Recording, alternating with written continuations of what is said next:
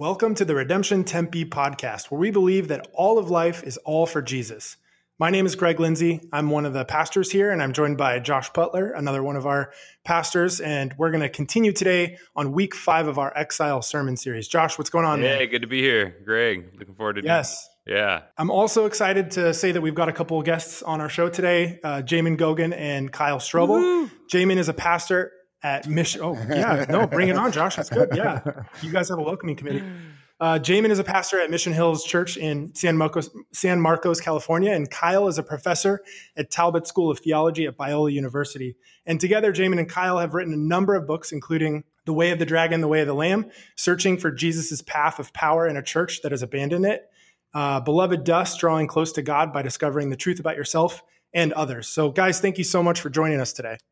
Hey, thanks so much for having us. It's good to be here. Good to be with you guys. Yes, we're glad to have you on. So to frame our conversation today, I wanted to give a little bit of context. So as I mentioned, we're in week 5 of our Exile series. We're reading through the book of Daniel. And specifically in this podcast, we've been looking at how in each chapter of Daniel, we see a pretty clear cultural idol and are also presented with a gospel truth that replaces that idol. So this week we're in Daniel 5, looking at the cultural idol of hedonism with the gospel truth that God replaces it with true joy. So Josh, before we jump in, can you give us some quick spark notes on Daniel 5 to catch us all up to speed? Definitely. So Daniel 5 this week, just to recap, Belshazzar, king of Babylon, he's throwing a huge rager party, kind of gathers all the kings and leaders and nobles in the area, and is even desecrating the things of God, using them for his own pleasure. But then God shows up and is like, hey, the party's over, right? And that night the king dies and another empire takes over from them. And it's not just that night, like this is symbolic or a signpost of a bigger reality that Babylon has been living for kind of the pursuit of pleasure, amassing wealth and whatever else they could accumulate, even harming others, destroying others to live for kind of their own good and their own pleasure. And I think we see in our culture today too that many are living for pleasure, and pleasure is a good thing. It's given by God, but there is this way in which it can become an idol. It can almost become ultimate, the pursuit of just our own pleasure, our own enjoyment, and all can actually lead us to live lives that ultimately are unjust and come under the judgment of God. And so today for this week, and in this conversation, we want to try and go, for Jamin and Kyle, what are some ways that we as a culture, that you see us in unhealthy ways pursuing pleasure in ways that are unhealthy and can lead to destruction, and rather than just kind of going, hey, pleasure is bad, we want to explore, how does the gospel call us to a deeper joy, a truer joy? And I'm really glad we've got you guys on, because I've really loved your work in a lot of areas. Most recently in your book, The Way of the Dragon, The Way of the Lamb, that you co-wrote together, looking at power, and we see that a lot in this passage and in Babylon, kind of the pursuit of power for the goal of pleasure, as well as maybe some other goals. And in your guys' most recent book, you traveled around the country. You interviewed some strong heroes of the faith, people like J.I. Packer, Eugene Peterson, John Perkins, Dallas Willard. But I am curious, not only in this book, but in some of your other work, like Beloved Dust, where you guys really tap into a deeper life that God offers in union with him. And so maybe just to kickstart the conversation, I'd be curious for you guys, how do you see, maybe starting with the problem, how do you see the pursuit of pleasure showing up in unhealthy ways in our culture? And where do you think that's coming from? Well, let me jump in and then I'll hand it over to Jamin. But, in many ways you have the general pursuit in culture, although I'm actually a little more interested in trying to think about in the church, how do we kind of get this wrong? I mean, it's reasonable that the world would get this wrong, quite honestly. The problem I think we have is that we have a starting point of pleasure, and often what we learn, and there's all sorts of reasons we can talk about of why we learn this, particularly as young Christians. But we come to think that God ultimately is a kind of power out there who ultimately wants what I want and who will ultimately give it to me in the ways I want it.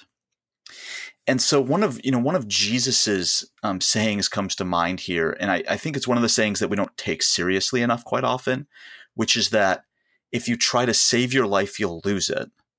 but if you lose it for my sake, you'll find it. And this parallels, some of Jamin and I's work on power, the notion that his power is found in weakness. With both these two passages, we can make the same mistake. On the one hand, we can hear Jesus is saying, look, you just got to lose your lives. But that isn't what he said. The goal is to find your life, but he's giving you an unusual path to find it. Similarly, with power found in our weakness, the goal is power, but he's giving us, again, a very unusual path by which to discover it. Unfortunately, usually as young Christians, we come to kind of believe very deeply that actually it's in the fulfillment of desire that these things are advancing. We often learn that through certain kinds of worshiping techniques. We often learn it through very kind of genuine kind of moments of profundity in reading scripture. And we come to think this is what the Christian life will look like. It will be this increasing moment where I will have deeper and deeper pleasure, deeper and deeper excitement, deeper and deeper joy on my own terms. And God is here to kind of give me that. And I think what God tends to do with us is he tends to lead us to recognize, as he did with his disciples, I am leading you to a greater joy. And to use the language of the tradition, your desires need converting. It's not merely that your desires are fulfilled in a different way, but actually we're going to convert your desires entirely. And yes, I am leading you to something greater, but it's not what you expect. And it's probably not what you want right now. And so there's this unusual kind of journey that the Lord leads us into. And it is a journey of losing our lives for the sake of finding it in him. And so as Christians, I think we have to reconsider then, how am I discerning what I think of as, let's say, a good church service, a good book, a good quote unquote experience? How am I longing for my pleasures? Yes, we don't want to kind of just demonize pleasure, but we also need to reconsider pleasure in light of the kind of shape of Christ's life and what he has called us to. Mm.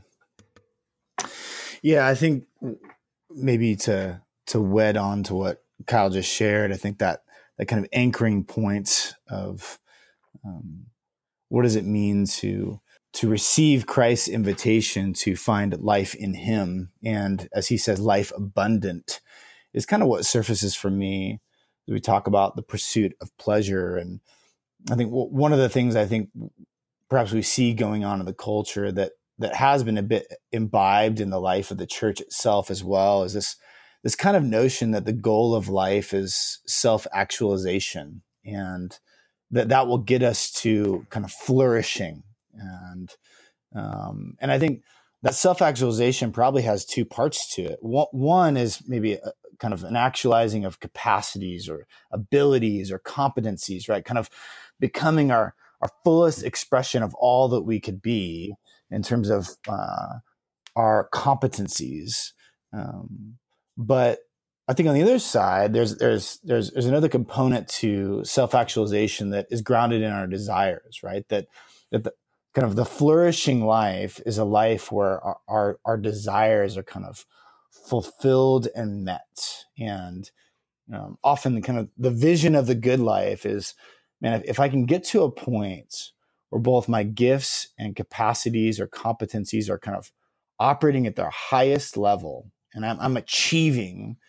And on the other side, if I can get to a point where my desires are being met and what I long for is being fulfilled, then I will have kind of arrived, right? Of course, Christ invites us into something quite different, that the flourishing self is actually not the self fully actualized, so to speak, but the flourishing self is the abiding self, right? It's the person who is grounded in utter dependence upon Christ. And this is where I think some of the statements of Jesus himself are words we often hold on to as having vitality and beauty when we first hear them, but perhaps as we hold them a bit longer in our own hearts, the tension we notice is we don't often really believe what he's saying, right?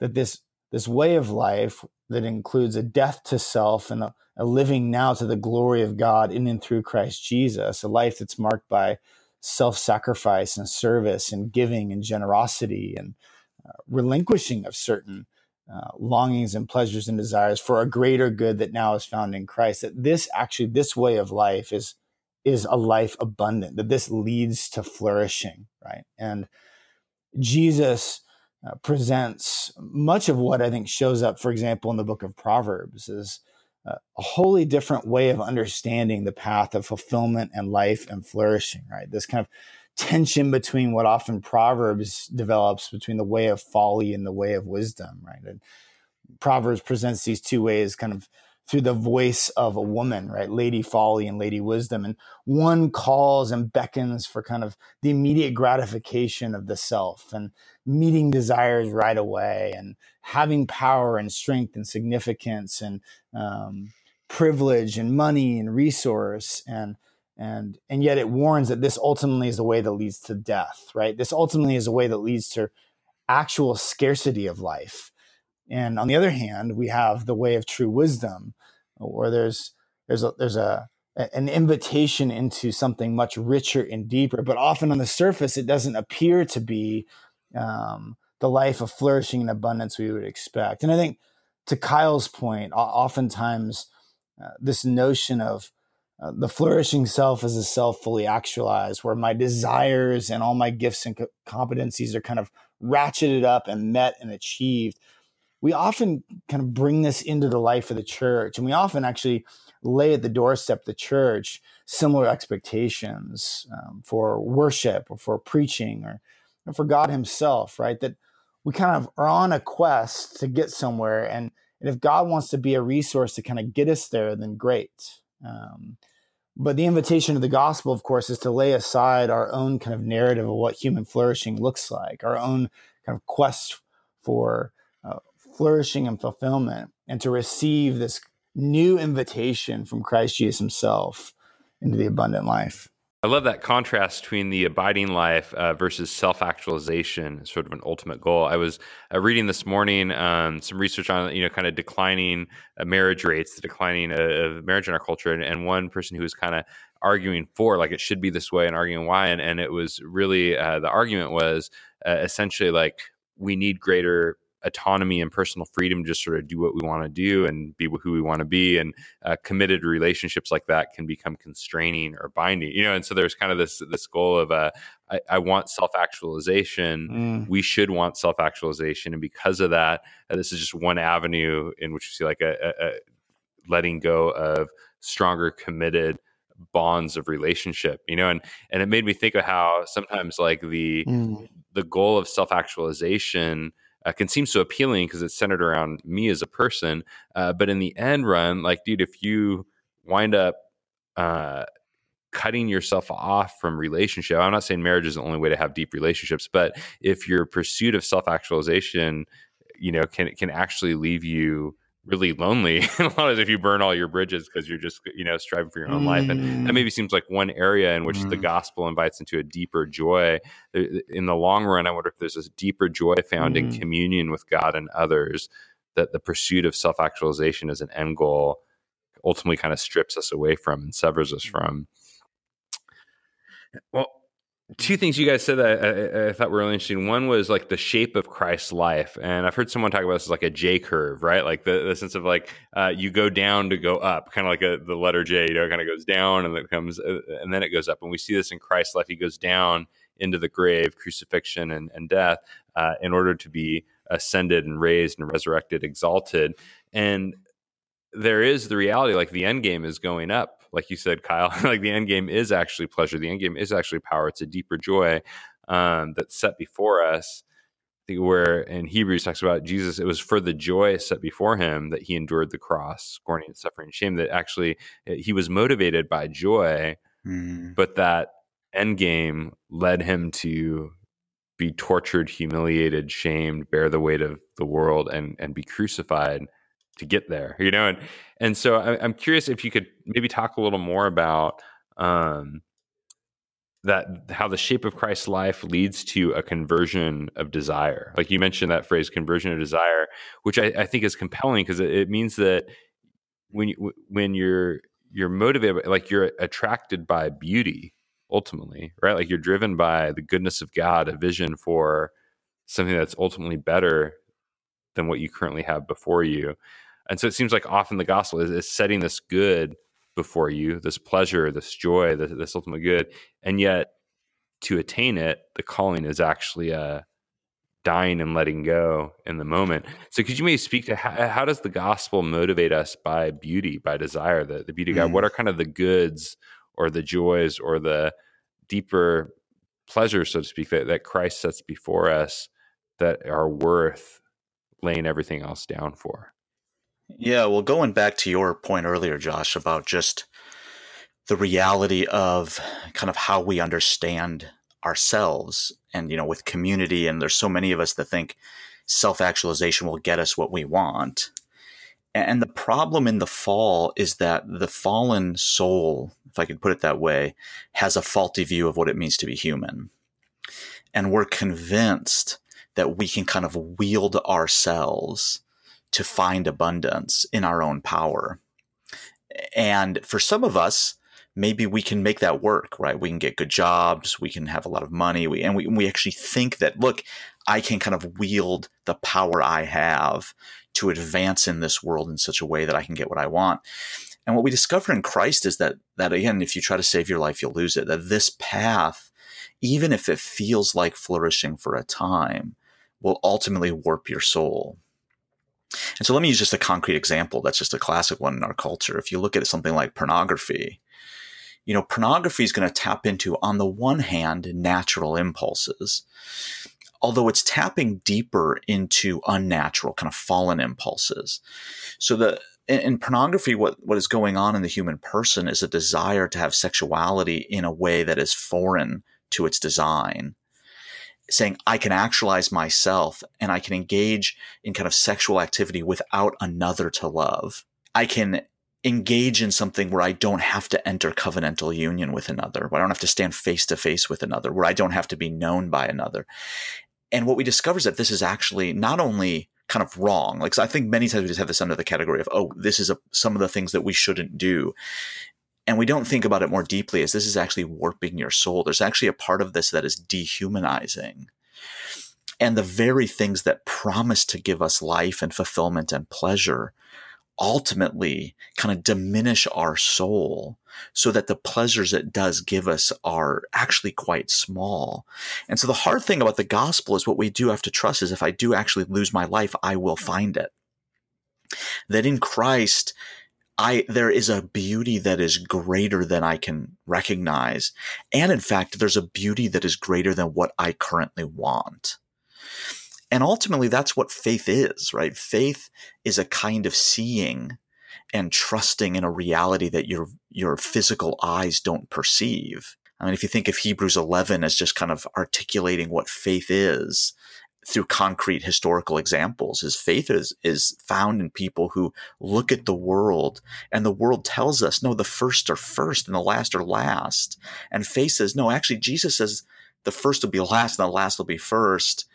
And if I actually give myself to that way, I will come to recognize that there is a deeper beauty here than I can actually see. I mean, this is why, as Augustine will articulate, it's faith seeking understanding. Like, I trust that Jesus is right when he says, if I try to save my life, I'll lose it. And the last are first and the first are last. I don't see the world that way right now. Maybe I don't necessarily think that's actually beautiful. I might not even think that's even good, but by faith, I follow Christ in that way. And I discover there's a deeper beauty here and a deeper pleasure actually to be found in communing with Christ here. And once I discover myself in him, I discover that, wow, I can't actually, in some sense, ground myself in myself. Right? As Paul says in Colossians 3, your life is hidden with Christ in God. Therefore, I have to actually come to God to discover who I am. And suddenly I'm set free to be who I am in him, which will now entail also knowing myself in an entirely new family, with new brothers and new sisters, with people who I can journey with people who I can actually be known by and come to know, and trust that this is actually the true way to be a human being in this world that is ultimately modeled by Christ himself. I think one of the ways that this shows up in the life of the church is, as Kyle was talking, I was kind of just considering kind of my pastoral purview and the landscape of relationships I have. And and oftentimes the questions people show up with on a Sunday morning for church, right? And I think one of the temptations for pastors and preachers like myself is to kind of apply the gospel to people's lives in a way that actually affirms ultimate fulfillment, ultimate joy, and ultimate satisfaction are in fact found in the places you think they are, as long as you kind of get those right. And Jesus is giving you some principles to kind of finally get those things right, and they ultimately will get you the place you think they should. For example, I think oftentimes what we show up with is this assumption that, if I can just kind of get my parenting dialed in, if I can kind of get my kids obeying me the way I think they should, if I can kind of get my home life ordered properly, if I can kind of get my finances in order, if I can kind of finally get my business functioning the way I would hope it would, and right, kind of add to the list, right? But these are kind of the areas of our life that oftentimes that we imagine, if I can just kind of get to a place here where this is going well, where I've kind of finally hit my stride, where things seem to be functioning properly, then I will experience the joy and the fulfillment of life that I most deeply long for. And again, unfortunately, I think oftentimes the temptation of pastors like myself is to out the gate affirm those identified felt needs as the ultimate place of joy and satisfaction. Yeah, you're right. And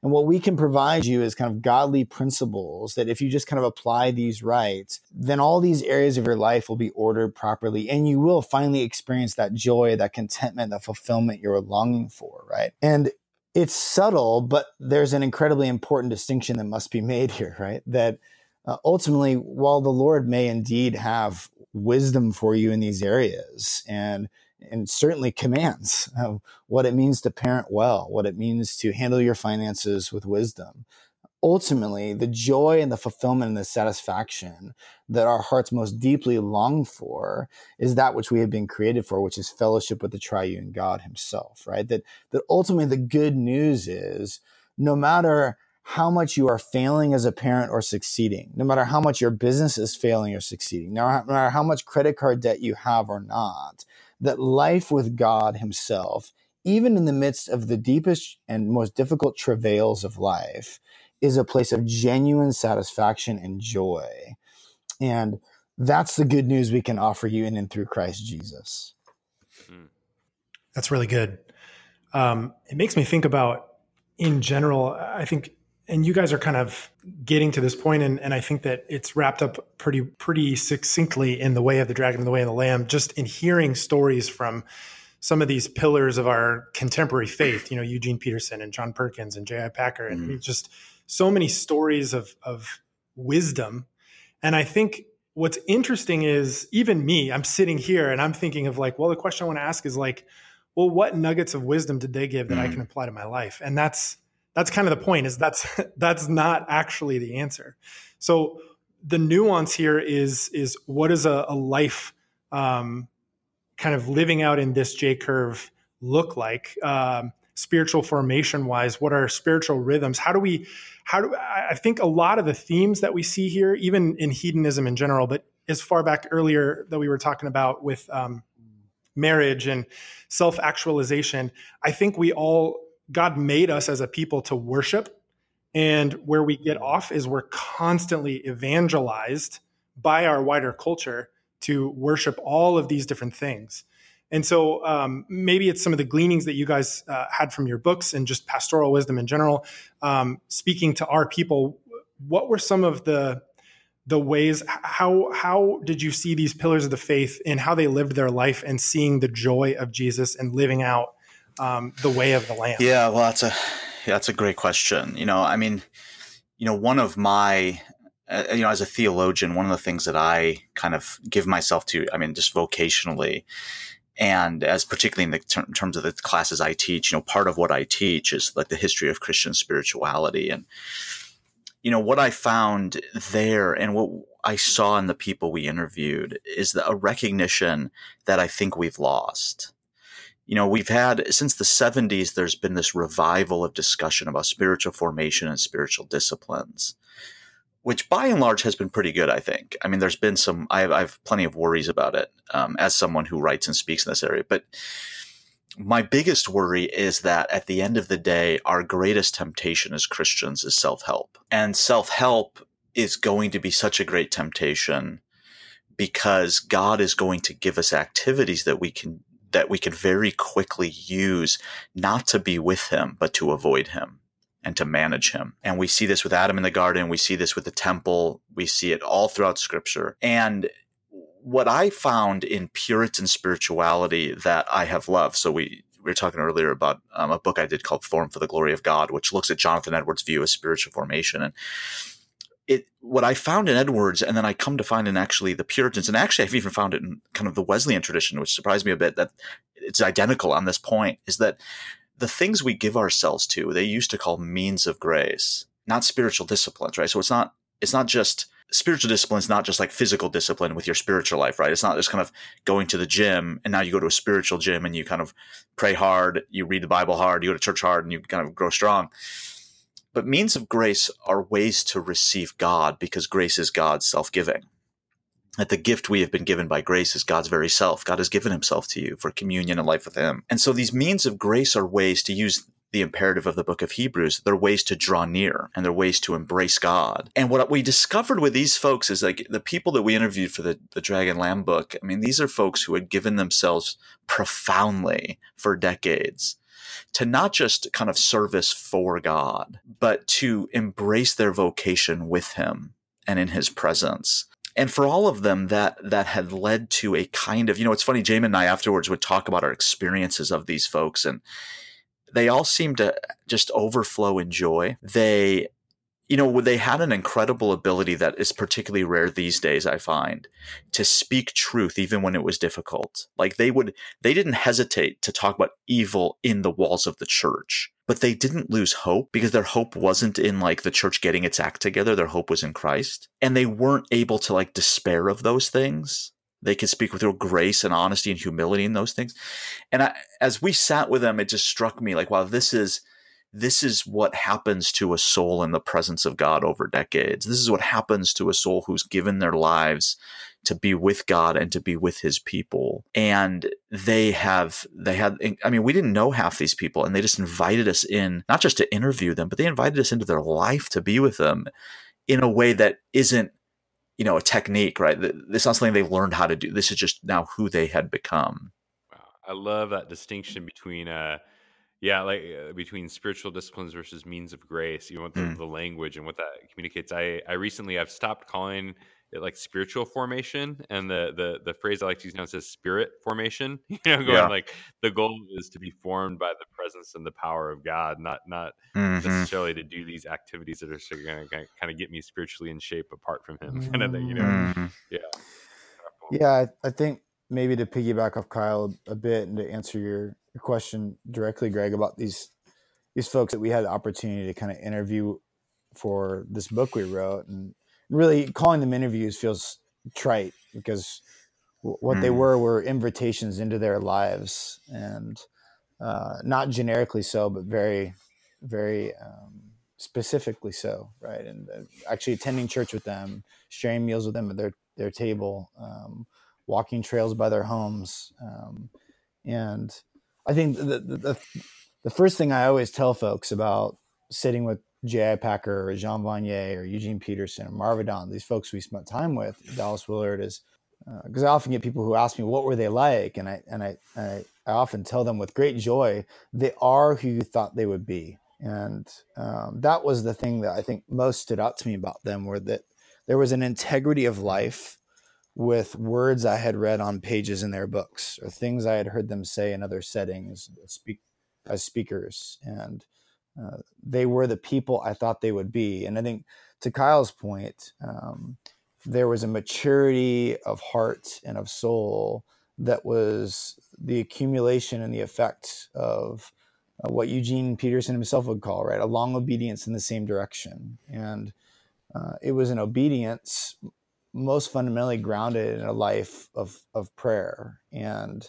that proverb that Kyle and I would often turn to in thinking about these folks, Proverbs 21:2, that talks about the Lord weighing the heart, right, or weighing the spirit. And these were people who are weighty of spirit, who are weighty of heart, and they may not have physically imposing presence, so they may not have the same charisma or kind of stage presence, oftentimes as even many other leaders in the church may have, but they were weighty of soul, the kind of people who you could sit with for long hours and whose questions and answers and conversation were born out of a deep well, right? A deep well of communion with the Lord. And I think what struck me in the midst of that was, well, what was really at the heart of that maturation and that formation over, as Kyle said, many decades in their life, was a commitment to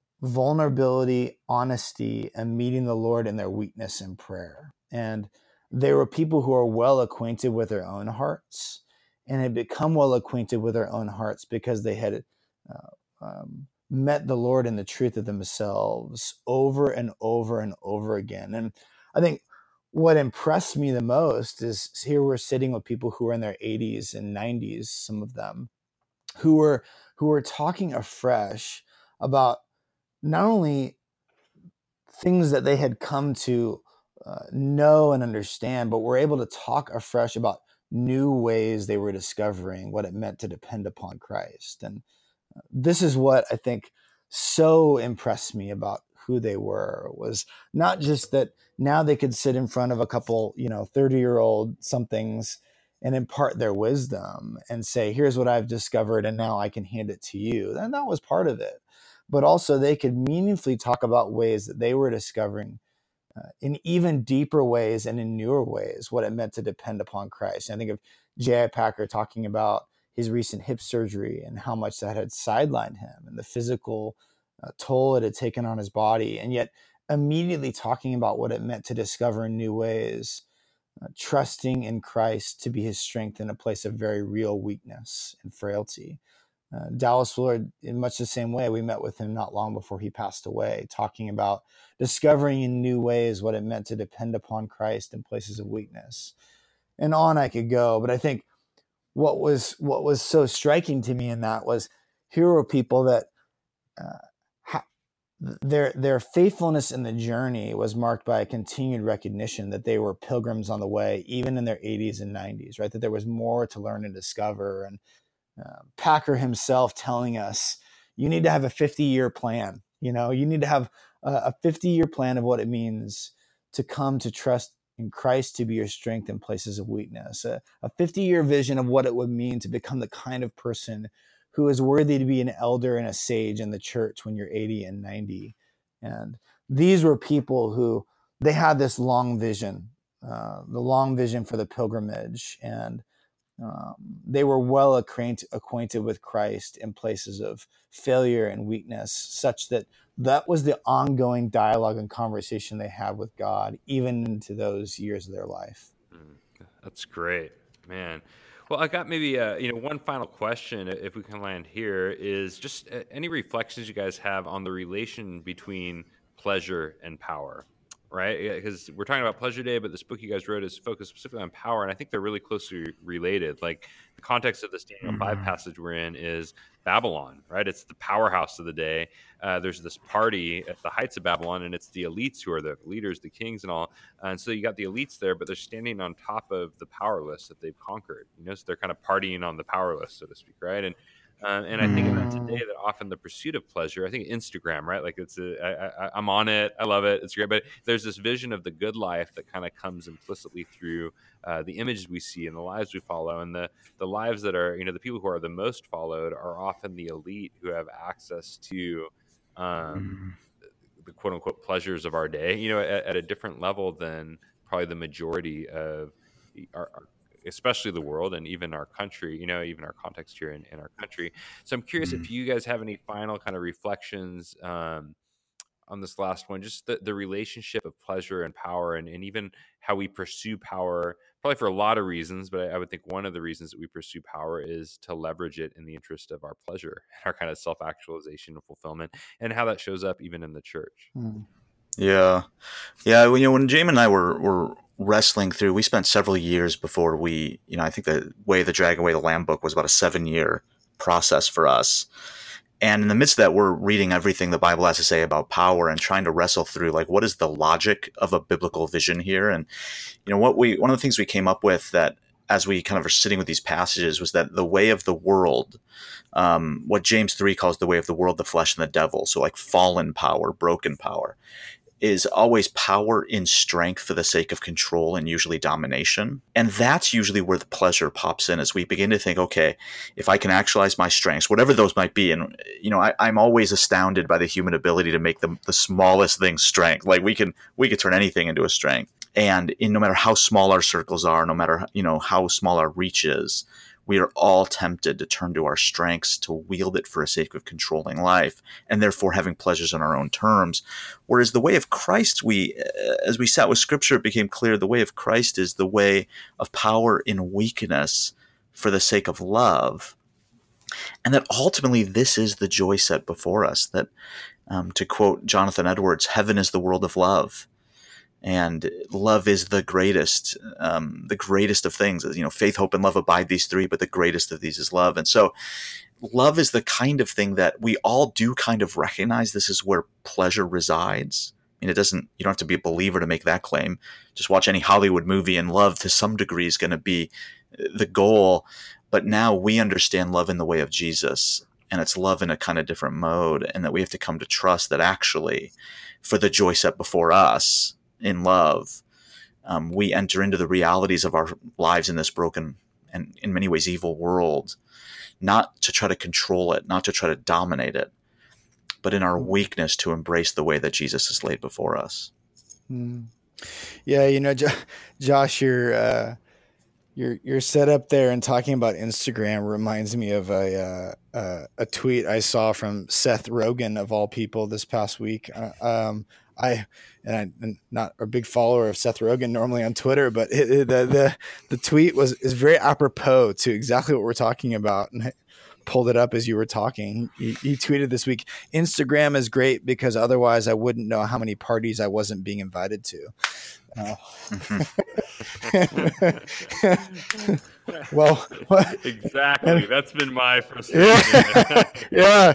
And I think no one's inviting me. Josh is in all those party pictures. That's right. The great theologian, I think Seth Rogen, actually hits on something quite profound there, right? And there's this kind of, I think you're right that power and pleasure are particularly in our culture as well, are kind of tethered together, right? And I think there is a intrinsic kind of assumption about the value of status hierarchies within our culture, that the more power you have, the greater pleasure you can achieve, and that's a good goal. The more pleasure you're able to gain, well, more than likely these days it means the more power you have. And so now we have, of course, whole reality TV shows based around the notion of here's people who have power and look at all the pleasure they can engage in. And isn't that amazing? Right. And there's literally no other kind of telos or goal of the show other than to let us know, well, this person got a show because they have a lot of money and power, and look what they can do with it. They can have a lot of pleasure. Right. And so